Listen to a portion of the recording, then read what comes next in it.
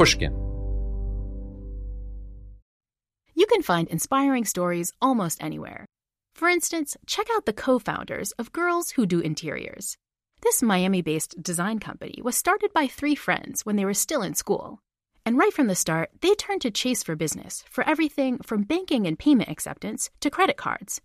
And they handle them all in one place with the Chase mobile app. It's so important to have that kind of help when you're just starting out. Learn more at chaseforbusiness.com. Make more of what's yours.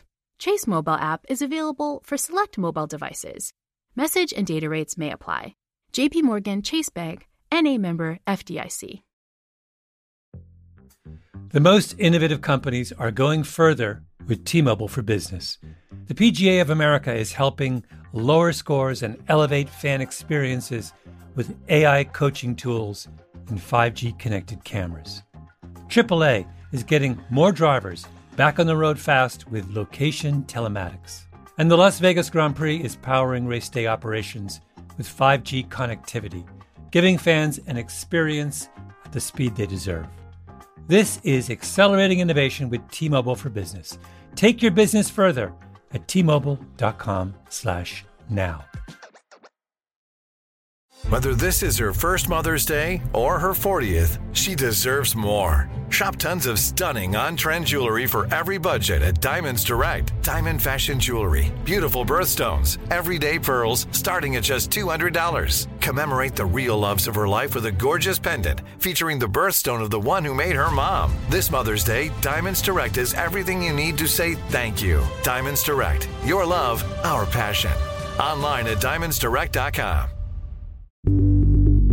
From Pushkin Industries, this is Deep Background, the podcast where we explore the stories behind the stories in the news.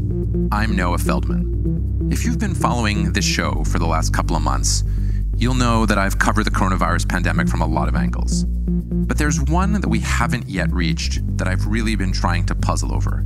And that is the diminishing or even almost non-existent role of international organizations.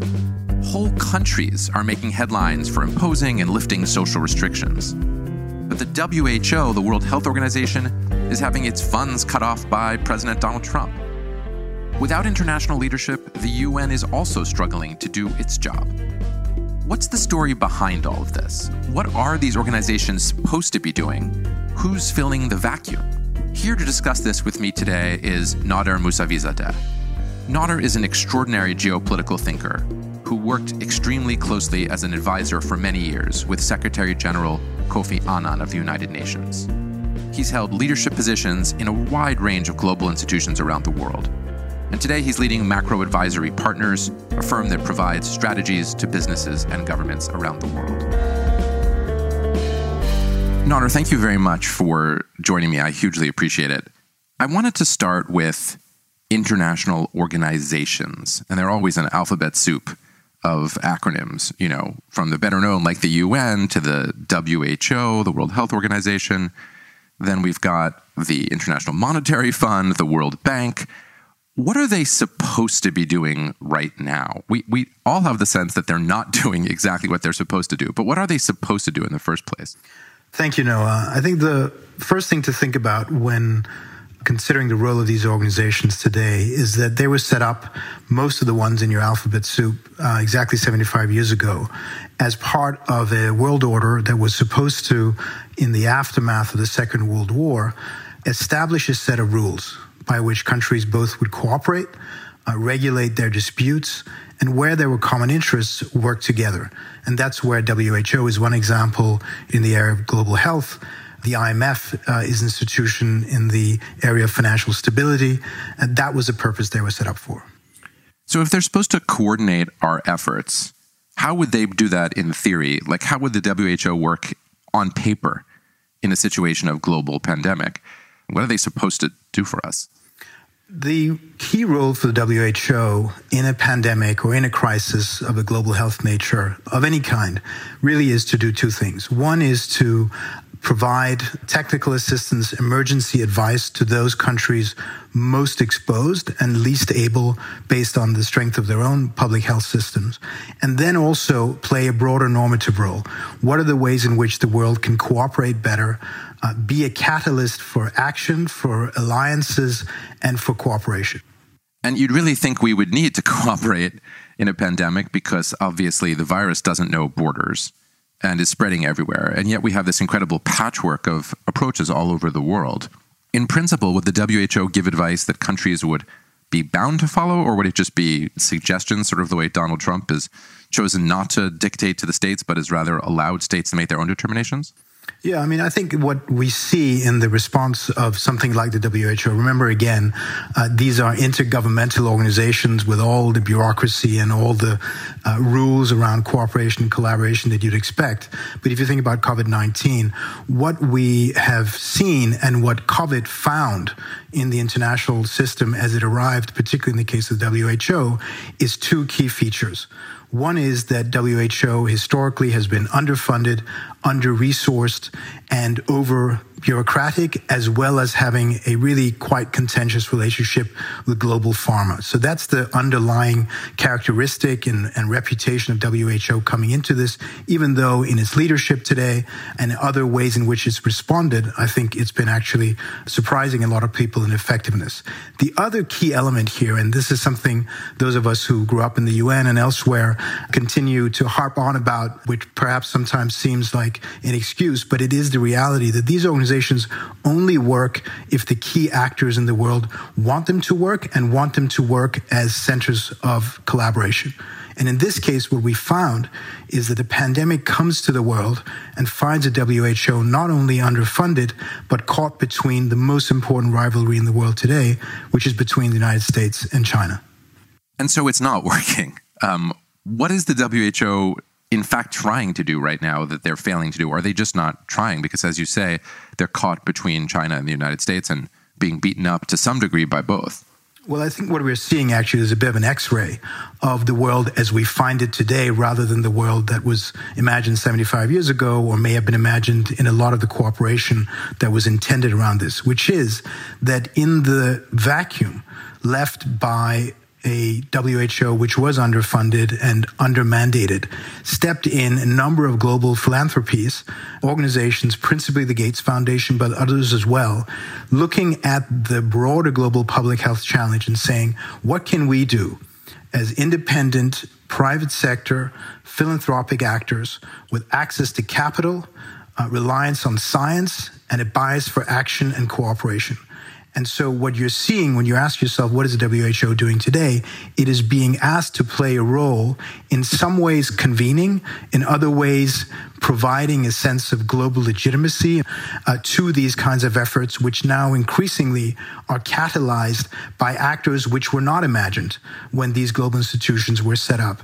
And that is both a role that these independent private sector, often philanthropic organizations can play because they have access to capital and science, and also because they are not driven by national or nationalistic agendas, much as we see so much of the world powers operate today. This is fascinating, and I want to ask you to dive down into it.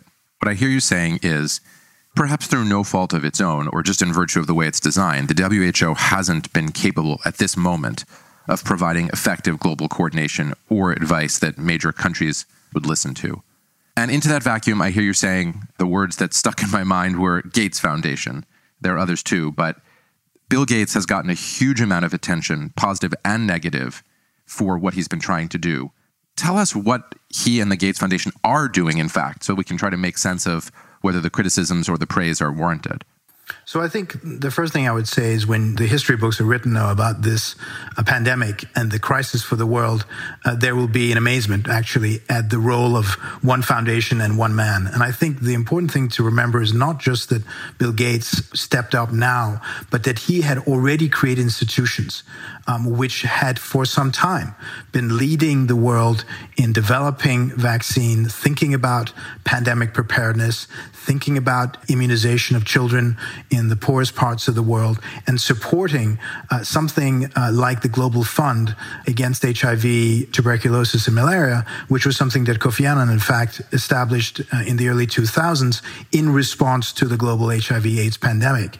And there we saw actually perhaps the last time there was enough global cooperation and frankly enough global leadership that something like that could be stood up in the middle of a crisis as a global response. What the Gates Foundation has done since, both with its support for the Global Fund, but also with entities such as Gavi and CEPI, just to add to your alphabet soup, is to establish and fund and convene partnerships where they are often the largest funder, but really are there to do something really important, which is to say, with the WHO not being able to play its role, with governments being either too domestically focused or too nationalistic to cooperate, here are institutions that have the support of a key funder who is, as I said, science-based, bias for action, access to capital, and can then draw in others in working together. And I think that's the world the pandemic also found. It found actually in these institutions that many people had really not heard of, at least the beginnings, the foundations of the kind of global response. And that's why when the WHO makes an announcement of a new alliance around both diagnostics, therapeutics, and vaccines, the Gates Foundation is a very principal speaker. All of its entities had separate speaking roles. And why is this important, Noah? It's important because it shows you that a private sector philanthropic enterprise essentially has co-led the global response to the pandemic, yes, with WHO, but frankly with a couple of governments. And that's been the core of the response. What does that look like concretely? There's a press conference. Lots of people are speaking, as you say, alongside the WHO. It's a kind of kabuki theater, as you point out. Who has speaking roles tells you where the power lies. But I still don't get what happens on a day-to-day basis. You know, who's calling the shots and how are the shots being called? I think what's been so interesting about this crisis, and you and I have talked about many other crises over the years, but what's so interesting about this crisis is that it really took a handful of actors and leaders. A lot of governments obviously scrambling initially what to do, which measures to take, what kind of public health infrastructure they had in place. But what we actually are talking about in the case of the response globally, because China has been hugely focused on its own domestic response, yes, on some international behaviors. The United States remains enormously focused on its domestic challenge. So globally, the response really has been led by President Macron of France, Chancellor Merkel of Germany, and Bill Gates. So what happened was there were a number of ideas and people were circulating proposals for global cooperation and alliances between various institutions. But really what happened in the last 2 weeks was that there were a series of phone calls between Macron, Merkel, Gates, Kristalina Georgieva at the IMF, and really a handful of global leaders. A global response was designed and then executed. And then other parts of the global system, frankly, were added afterwards, which is things like the WHO, which had less of a role in the design and more of a role now in the fronting of it. Global pharma obviously needs to play a role. But what was so interesting about this crisis is it really was the personal diplomacy, the personal relationship between Macron and Merkel, Kristalina Georgieva at the IMF, and the Gates Foundation, who ended up being principal drivers of the global response. So, Nader, what you just described is sort of astonishing to me. You said that 3 people, the President of France, the Chancellor of Germany, and Bill Gates, coordinated an international strategy on the phone with some facilitation from the head of the IMF. And then they basically told the WHO to appear and, as you put it, front the plan that for international coordination that they'd come up with. How literally do you mean that? I mean, literally you're describing phone calls with Bill Gates on one side and Emmanuel Macron on the other, or Angela Merkel on the other, saying we think that this is the right coordinated strategy on the basis of this plan devised by Gates Foundation supported entities. Is that what you're describing? Put it this way, there's no doubt that, of course, other governments were involved early on. The European Commission, WHO, in Dr. Tedros has been very active daily in lots of calls. But the question in these kinds of crises is who ends up seizing the talking stick and then holding it. And in this case, amongst the many proposals that were out there, the various kinds of alliances, finding the path to have clarity to say, this is what we're going to do on diagnostics, this is what we're going to do on therapeutics, and this is what we're going to do on vaccines.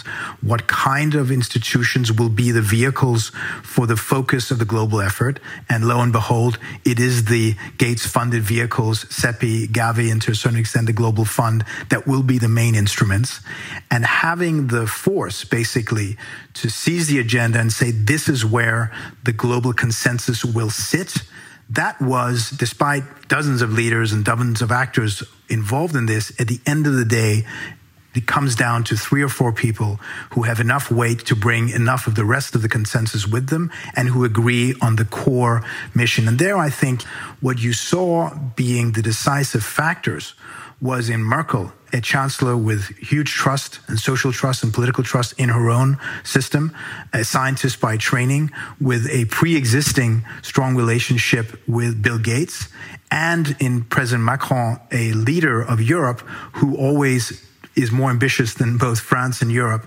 And between the 3 of them, we're able to say, this is where the consensus needs to sit. Yes, we will now make the necessary phone calls to the other leaders, but that's how this was devised. We'll be back in just a moment. As listeners to this show, you probably consider yourself pretty smart. But how smart is your wallet? When you're looking to upgrade your wallet, it's time to turn to NerdWallet. Their expert team of nerds has the financial smarts to help you find the right financial products for you. Before NerdWallet, you might have paid for vacations with whatever was in your wallet. But you could have been missing out on miles you didn't even know you were leaving on the table. Now you can get a new card with more miles and more upgrades. What could future you do with more travel rewards? A hotel upgrade? Lounge access? Wherever you go next, make it happen with a smarter travel card. Don't wait to make smart financial decisions. Compare and find smarter credit cards, savings accounts, and more today at nerdwallet.com. NerdWallet. Finance smarter. As with all cards, credit is subject to lender approval and terms apply. The most innovative companies are going further with T-Mobile for Business. The PGA of America is helping lower scores and elevate fan experiences with AI coaching tools and 5G connected cameras. AAA is getting more drivers back on the road fast with location telematics. And the Las Vegas Grand Prix is powering race day operations with 5G connectivity, giving fans an experience at the speed they deserve. This is accelerating innovation with T-Mobile for Business. Take your business further at T-Mobile.com/now. AI might be the most important new computer technology ever. It's storming every industry, and literally billions of dollars are being invested. So buckle up. The problem is that AI needs a lot of speed and processing power. So how do you compete without costs spiraling out of control? It's time to upgrade to the next generation of the cloud. Oracle Cloud Infrastructure, or OCI. OCI is a single platform for your infrastructure, database, application development, and AI needs. OCI has 4 to 8 times the bandwidth of other clouds, offers one consistent price instead of variable regional pricing, and of course, nobody does data better than Oracle. So now you can train your AI models at twice the speed and less than half the cost of other clouds. If you want to do more and spend less like Uber, 8x8, and Databricks Mosaic, take a free test drive of OCI at oracle.com/strategic. That's oracle.com/strategic. Oracle.com/strategic.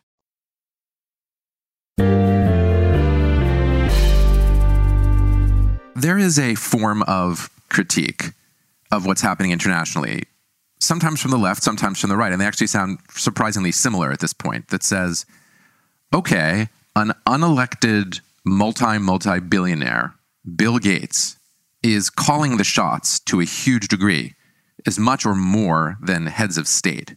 And he's doing this because he has amassed all of this capital. And you say he's and his foundation are science-based and biased for action, but he's also aligned at a very basic level with the international structure of capitalism. I mean, that's what he comes out of. That's who he knows. That's his world. And the critique is that this is not okay.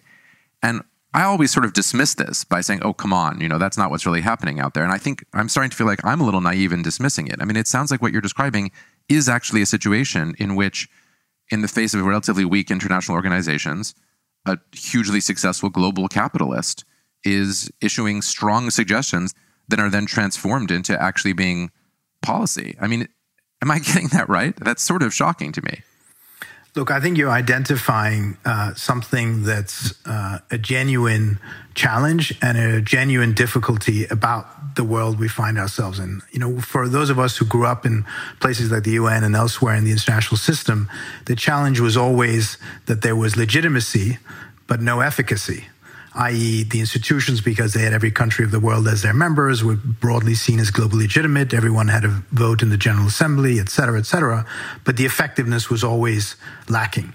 And I think what we have here is the opposite challenge, which is, yes, there is effectiveness, there's ability to harness these various resources that he has, but where does the legitimacy come from, and how can he be held accountable at all? And I think it's really important to pose that question and to think about it. Now, the two things that I think are important for context is the reason Bill Gates and his foundations play the role they do today is because of an absence of more effective WHO, more effective global institutions in these areas. And so he has stepped in, they have stepped in as funders, as supporters, as conveners of institutions that absolutely we would have been much better off, so to speak, if you'd have global organizations with genuine global legitimacy and sense of accountability running these. But that's not the world we're in. And so he has stepped into a vacuum. And I think one of the ways that we can look at whether this ultimately is a legitimate and accountable solution to this global pandemic is whether something really important is achieved. And that is whether both the therapeutics and the vaccine are delivered as a global public good, i.e., produced at scale, at speed, and delivered on an equity basis across the world at a cost that everyone can afford. That's the meaning of a global public good. And I think that will be the real test of whether this solution not just was a bias for action, bias for science, but actually got us the right outcome. I appreciate the pragmatism of your answer, but I want to push back. I think that when you're talking about global governance, which is what we're talking about, legitimacy has at least two parts. It has who picked you, and it has are you accountable to the people who picked you. In this instance, nobody picked Bill Gates, except in some general sense that the capitalist system throws off a handful of incredibly rich people who then can choose how to use their money how they wish, and it's great if they use it pro-socially. So no one picked him. So in that sense, his role can't be legitimate. And the second component is he accountable? And I don't think there is a way to hold somebody accountable under those circumstances. If, let's say, none of the vaccines work out, or if they do work out but they end up disproportionately being given to richer countries, nothing's going to happen to Bill Gates. Macron or Merkel can be kicked out of office. I mean, that's the fundamental difference between an elected representative of the people and someone who just steps up and says, here I am. So I'm skeptical of the idea that we can backload legitimacy by saying, well, if it worked, it worked. I mean, that is, not to put too fine a point on it, always one of the arguments for non-democratic government. Well, nothing else is working. Democracy is a mess. Let's just have one person in charge. So, that to me is a genuine concern. Democracy is not perfect. It has all kinds of flaws, but it is usually thought to be, at least I think it is, better than the alternatives. And this sounds like one of the alternatives. I would say a couple of things, because I think you are pointing to a really important dimension of this. The one thing is to say that we should continue to be mindful and vigilant about the lack of both legitimacy and accountability. I think the second part of my answer, and maybe that's where my pragmatism comes from, Noah, which perhaps isn't as democratically guided as you would think or want, is that this is a pragmatism that comes from having spent almost 10 years at the UN in some of its best days in the last 30 years and some of its worst, and looking at what actually is the consequence of these global institutions that may have the legitimacy that you're asking for, have some form of accountability, but I think you can debate that, but have been so lacking in delivering what they actually were established to do, which is peace and security, development, poverty eradication, public health goods. And if it is through these kinds of alliances, which by necessity are with individuals and institutions which have not been democratically established, nor are democratically led, but can marshal both resources, science, and technology to what will be determined democratically and legitimately as the global public good that we're going after, then I think, absent evidence to the contrary, that this is the best we can do in the world that we're in right now. We need to think about who has the fire truck. And without stretching the metaphor too much, if it's the wrong guy holding the hose for a while, at least he's the guy who had the fire truck able to show up on time. And in time, hopefully, we'll have other trucks around him and others can contribute to the solution so that it is not, as you rightly point out, leveraged simply to one unelectable, unaccountable individual and the foundation, the mission that he has. Nader, you mentioned that the context for everything that we've been discussing is a global context with the US and China essentially fighting each other. This stage only verbally, but it's pretty significant, and it's one of the things that's hamstringing the international organizations, even though they were a little bit designed for the context of the Cold War. So in theory, they ought to work better than they're working now, but that was a long time ago. We've both been obsessed, I think is not too strong a term, with the US-China relationship for a decade now. How do you see it going at this moment?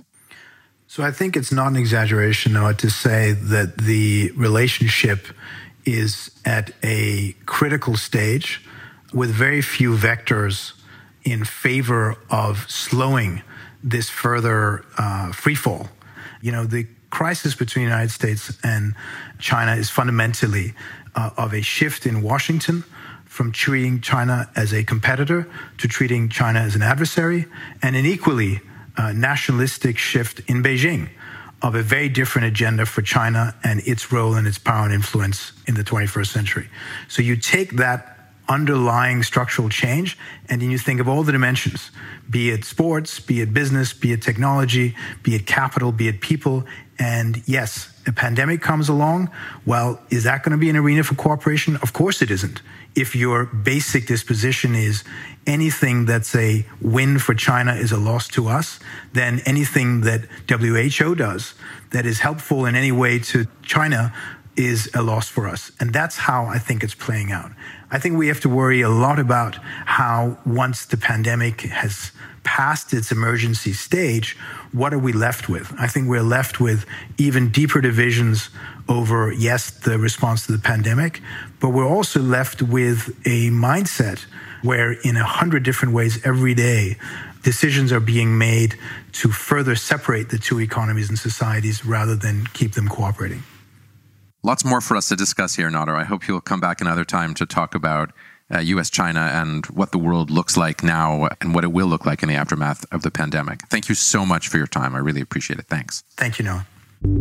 Speaking to Nader, I got a feeling that I often get when I speak to him, namely that there's a whole sub-world of how power actually operates that is opaque and invisible to even somebody who reads the newspapers carefully like I do and tries to figure out what's really going on.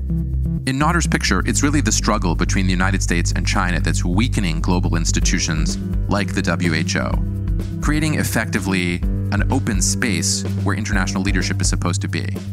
And into that gap, he says, have come private foundations, and in particular the Gates Foundation, and in particular Bill Gates himself, working alongside elected heads of state to try to coordinate a global response.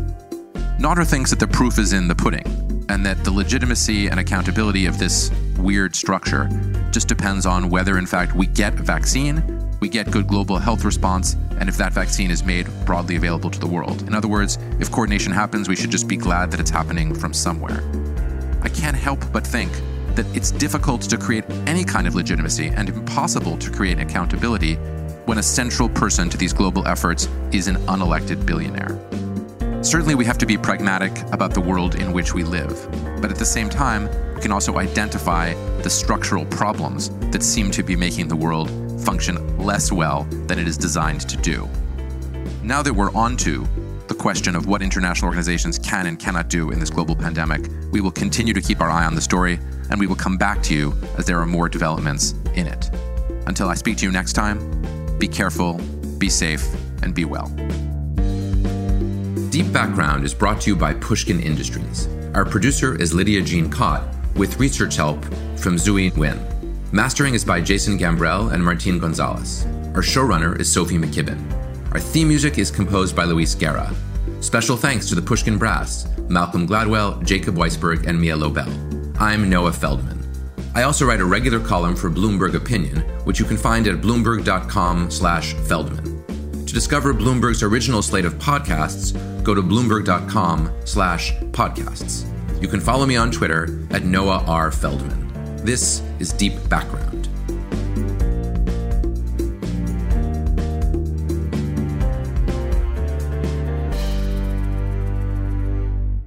The tradition of breaking tradition continues with the return of the Unconventional Awards from T-Mobile for Business at Mobile World Congress. This is an event that celebrates innovators whose bold actions took their industries to new places. If that sounds like you and you're a T-Mobile for Business customer, enter today. If you win, you'll be publicly honored amongst some of the most influential leaders in industry, and me, I'll be there too. Enter now at tmobile.com/unconventional awards. See you there. Live Nation presents Concert Week. Now through May 14th, get $25 tickets to over 5,000 shows. That's up to 75% off a summer full of your favorite artists like 21 Savage, Alanis Morissette, Cage the Elephant, Celeste Barber, Dierks Bentley, Fade, Hootie and the Blowfish, Janet Jackson, Kids Bop Kids, Meghan Trainor, Peso Pluma, Sarah McLachlan. Get tickets to more than 5,000 summer shows for just $25. Until now through May 14th. Visit LiveNation.com/Concert Week to learn more and plan your summer with Sean Paul, Sum 41, 30 Seconds to Mars, and Two Door Cinema Club. Are you still searching for your perfect place to call home? Well, now is the time to buy at Fisher Homes. If you're looking to move in before the end of 2024, May could be your last opportunity to start building your dream home and close before the year's end. If you're hoping to move in even sooner, Fisher Homes also has homes that are move-in ready and waiting for you, where you can start enjoying the benefits of homeownership even faster. Schedule your personal tour with a new home advisor today at FisherHomes.com and make this spring the season you find your perfect home sweet home.